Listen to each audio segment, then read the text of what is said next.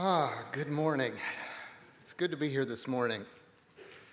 I am just both excited and terrified to be here today. Excited to be here, terrified to be up here. Good morning. My name's Evan Litweiler. I'm one of the elders here at Northfield.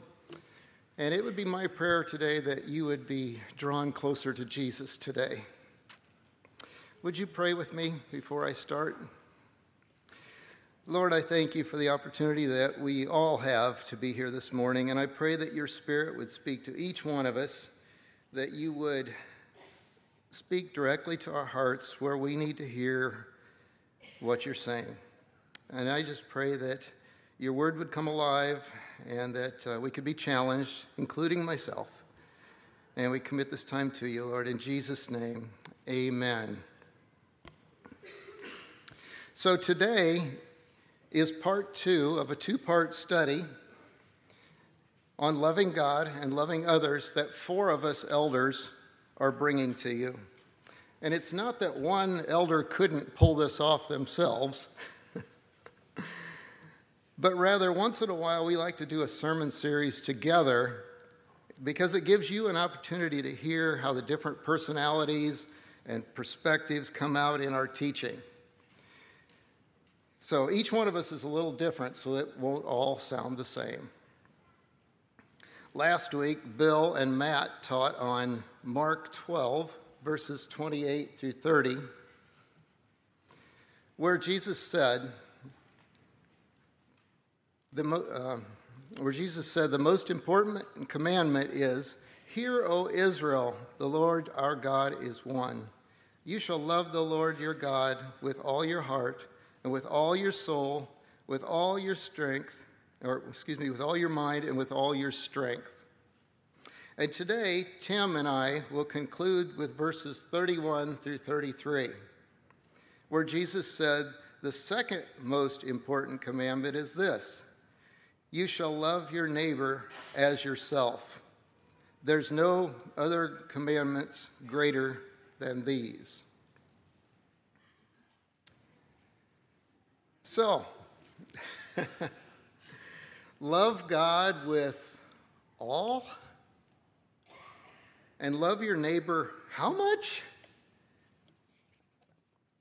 I don't know how many of you know Mr. Rogers. Of course, if you're about 25 years old or younger, you might not even have a clue who that is. But anyway, other than Mr. Rogers, who really loves their neighbor as much as they love themselves? As I read these verses, they sound really good. The world would be a much better place if we would all abide by them. But I don't know about you, but I think Jesus' words are very challenging if you stop and really think about it. The words, love God with all, is that possible? And today's verse about loving our neighbor as ourselves, how do you do that? Love your neighbor as you would yourself. So in your bulletin, there's an insert there that has both Tim's notes, or I should say outline, and mine. And if you want to follow along with that, you can write in some notes as well. And one of the things for mine, the second point should be, who is my neighbor, not how is my neighbor. So just for clarification's sake there. But how much, my first point is, how much do I love myself? Do you love yourself? I bet you do. In this verse, Jesus implies that you love yourself because he uses you as an example or a measure of how much you should love your neighbor. You actually set the bar. How much do you want to be loved?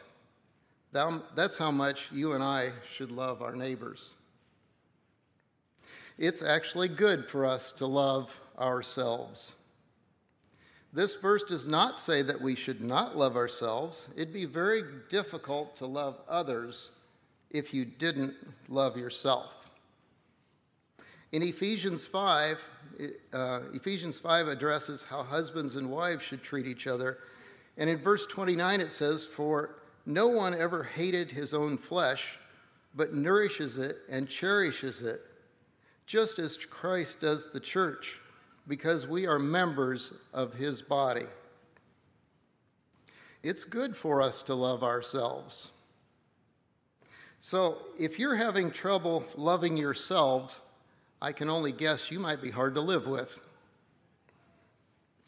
However, if you're dealing with depression or struggling with something in your life, you may not love yourself very much. And if that's you, please talk to someone about that, because God wants you to love yourself. He loves you.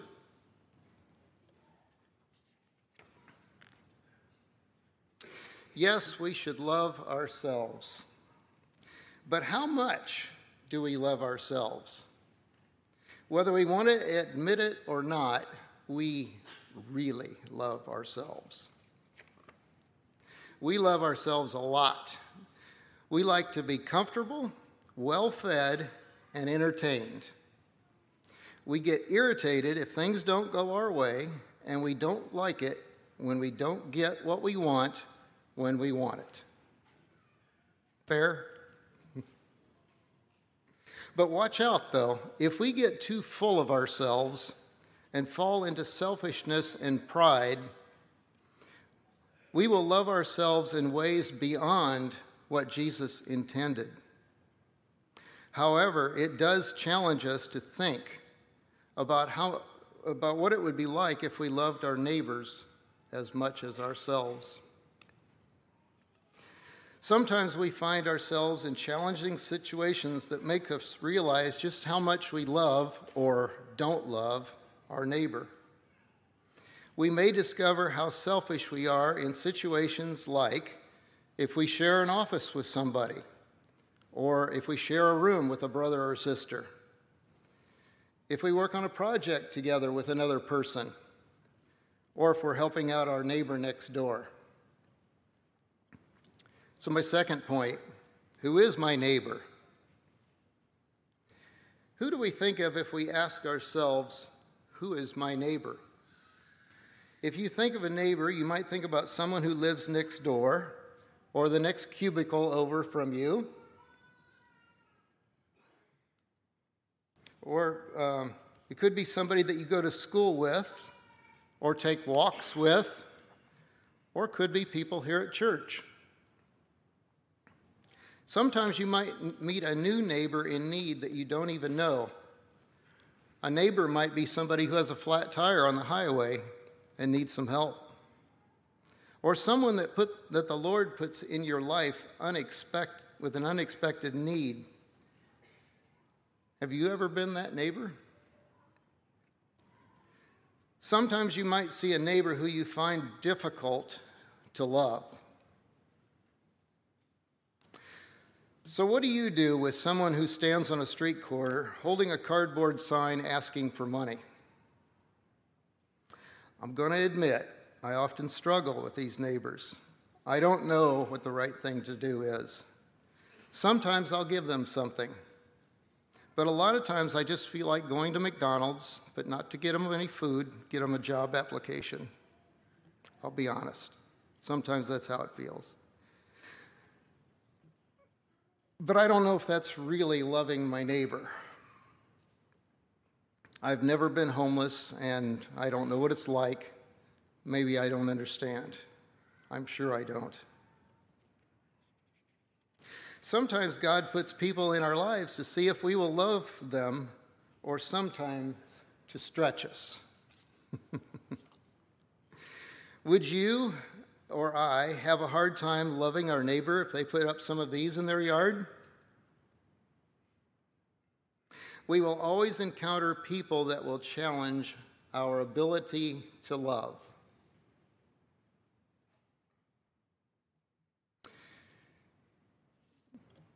Maybe more important than what does a good neighbor do is to be a good neighbor. We are told in our verse today, we are to love our neighbor as we love ourselves. But Jesus also gives us an example that we are to be a good neighbor. In Luke 10, 25 through 37, is the parable of the Good Samaritan. And Luke 10, 25 says, "And behold, a lawyer stood up to put him to the test, saying, 'Teacher, what shall I do to inherit eternal life?' And he said to him, 'What is written in the law? How do you read it?' And he answered, 'You shall love the Lord your God with all your heart, with all your soul, with all your strength, with all your mind, and your neighbor as yourself.' And he said to him, 'You have answered correctly. Do this, and you will live.' But he desired to justify himself, said to Jesus, 'Well, who is my neighbor?' Jesus replied, 'A man was going down from Jerusalem to Jericho, and he fell among robbers, who stripped him and beat him and departed, leaving him half dead. Now by chance a priest was going down the road, and when he saw him, he passed by on the other side. So likewise a Levite, when he came to the place and saw him, passed by on the other side. But a Samaritan, as he journeyed, came to where he was and saw him and had compassion. He went to him and bound up his wounds, pouring on oil and wine. Then he set him on his own animal and brought him to an inn and took care of him. And the next day he took out 2 denarii and gave it to the innkeeper, saying, 'Take care of him, and whatever you spend, I will repay you when I come back.' Which of these 3 do you think proved to be a neighbor to the man who fell among the robbers?" And he said, "The one who showed him mercy." And Jesus said to him, "You go and do likewise."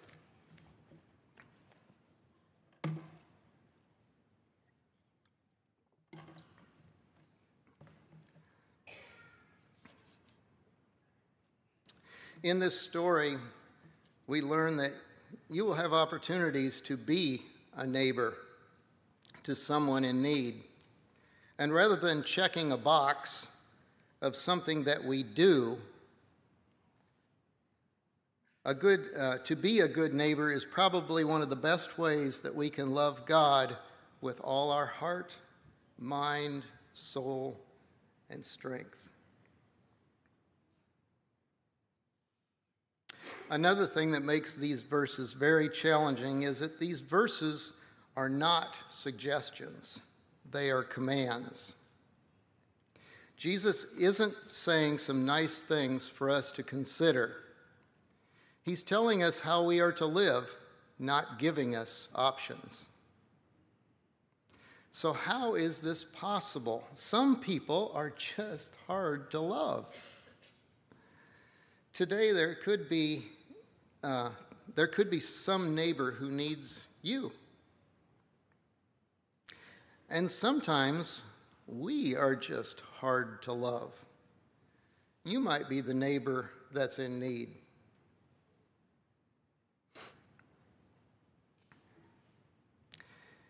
In Matthew 6:21 it says, "For where your treasure is, there will your heart be also." Is Christ your treasure? If not, it will be hard for you to love your neighbor. Is love for God and for others just naturally in us? So how can we love our neighbors more? So the answer I think we can find in the scripture. I'm going to give you a little homework for those of you who want it. So this week, if you're needing something to do for devotions or maybe some things for your life group, consider reading 1 John chapter 4, starting at verse 7, and reading through to chapter 5, verse 5. If you take just a few verses a day, This sermon could be wrapped up in those verses. They're very encouraging.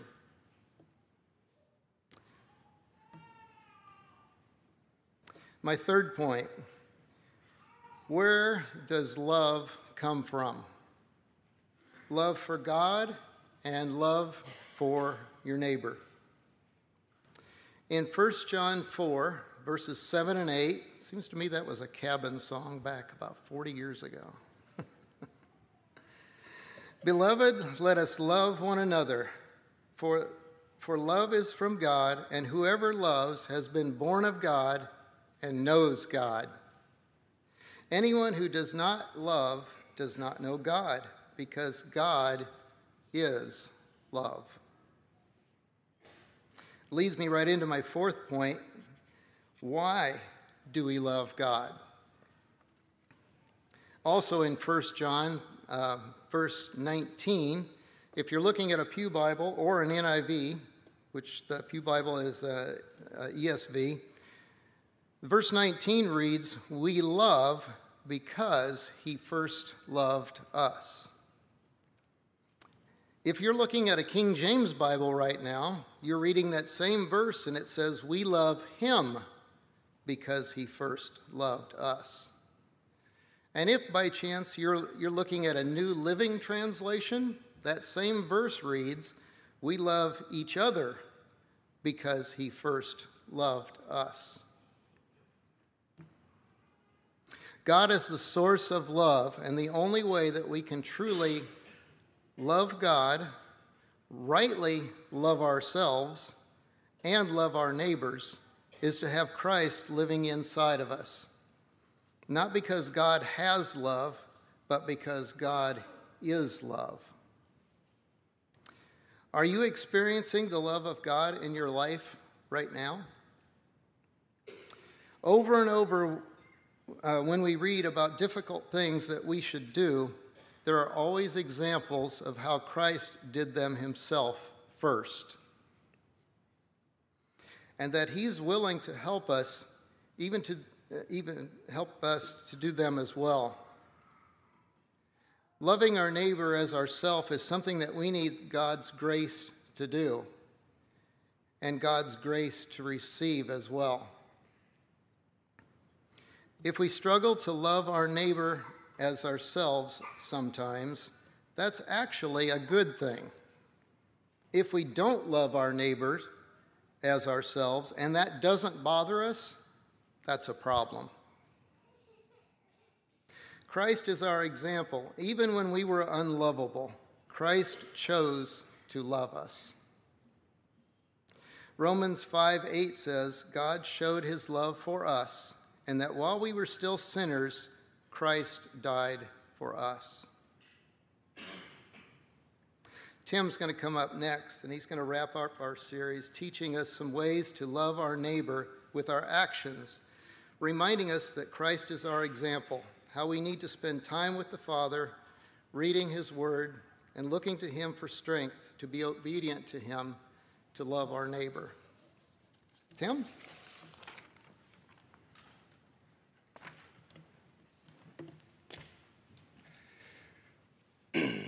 Good morning. My name is Tim Barrow, and I want to continue our message as it says, loving your neighbor as yourself through our actions. I'm going to set the stage today of the verses we're going to be using. Jesus has entered the final days of his ministry. He's come into the city of Jerusalem, the triumphant entry he has done, and now he has been teaching at the temple each day. So in Luke 21, it says, "Each day Jesus was teaching at the temple, and each evening he went out to spend the night on the hill called the Mount of Olives. And all the people came early in the morning to hear him at the temple." Well, I want to give you a modern look of what standing on the Mount of Olives is.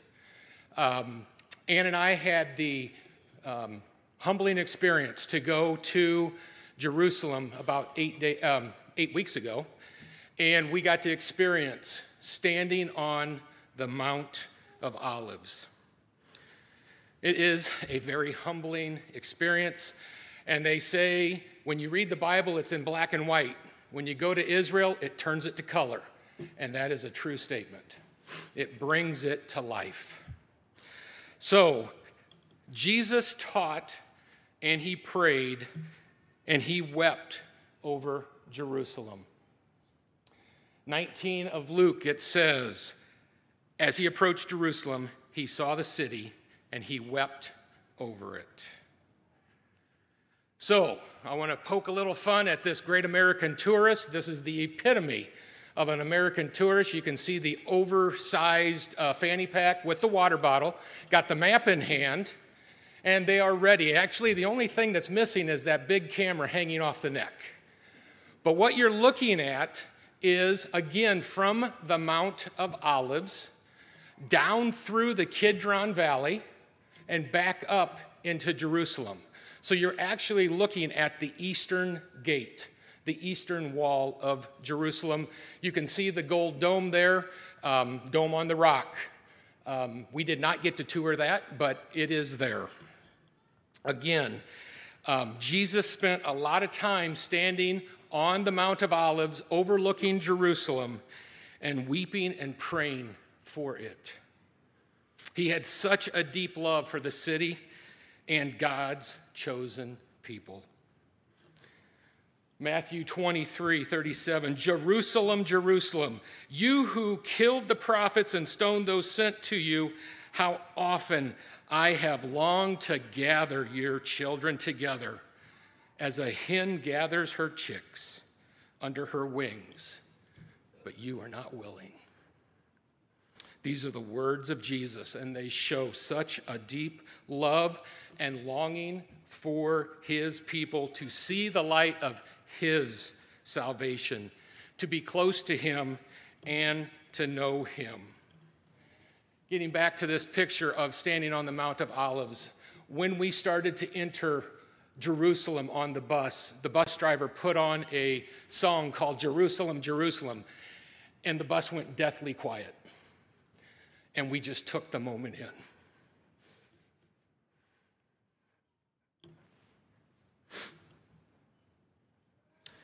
It's a moment I never want to forget as we drove up the road. And the bus driver, I know he's driven that road many, many times. He was even crying as he entered Jerusalem. This next set of pictures is we are standing still on the Mount of Olives, the Mount of Olives, and this is one of the pathways down from the Mount of Olives through the Garden of Gethsemane into Jerusalem. The pictures do not do it justice, but it is extremely steep. The poor lady in the middle picture is struggling to come up that pathway. But again, I just want you to know some of that and what the Bible is teaching us through standing on the Mount of Olives. Because just a couple days with where we're standing, Jesus told Peter and John, go make preparations for us to eat the Passover. So if you want to take out your Pew Bible, it's page number 900. We are going to position ourselves in John 13. Again, it's page 900.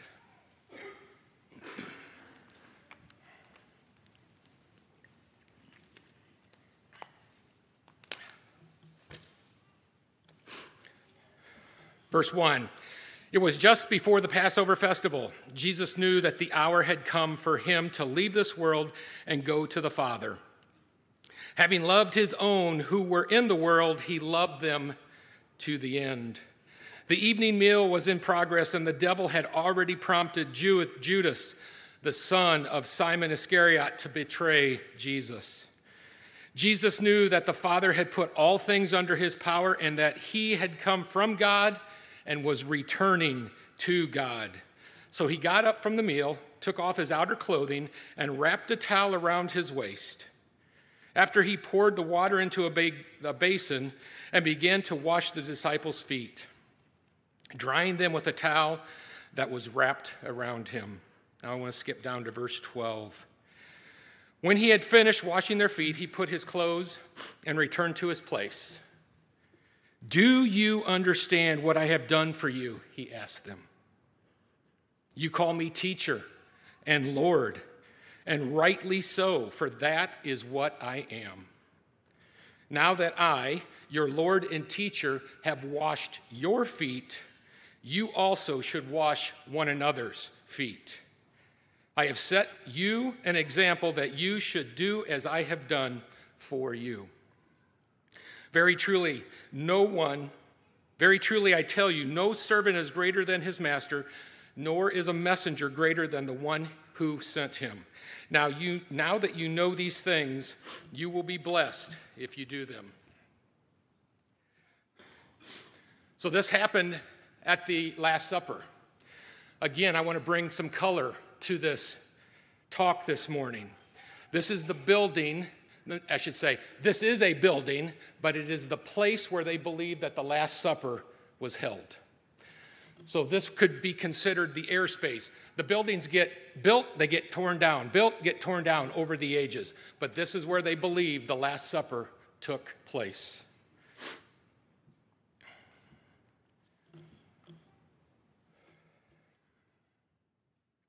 Jesus gave us the greatest example of sacrificially serving as he washed all of the disciples' feet. Jesus already knew that Judas was going to betray him, yet he washed his feet as well. You see, sacrificial serving is not a one-for-one proposition. It is all about giving and loving just as Jesus did, and expecting nothing in return.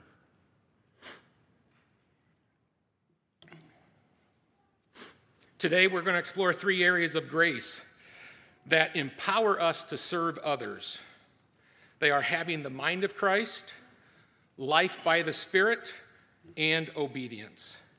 We must put on the mind of Christ to be able to serve as Jesus did. And in Philippians 2, 5 and 8, in your relationship with one another, have the mindset as Christ Jesus, who, being in the very nature God, did not consider equality with God something to be used to his own advantage. Rather, he made himself nothing by taking the very nature of a servant, being made in human likeness, and being found in appearance as a man. He humbled himself. Jesus did this for his disciples, and we are called to do the same here on this earth.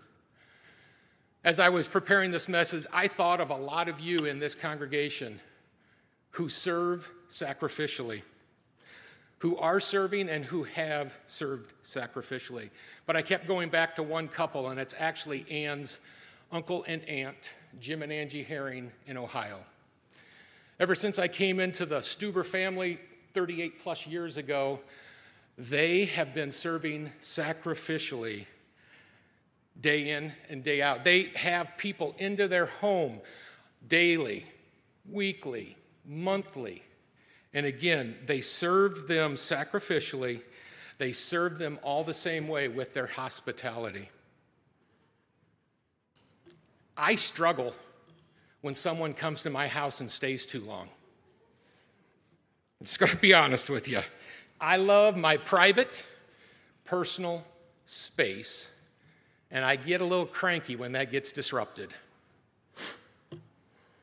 My flesh is strong, and only God can give me the strength to achieve serving sacrificially.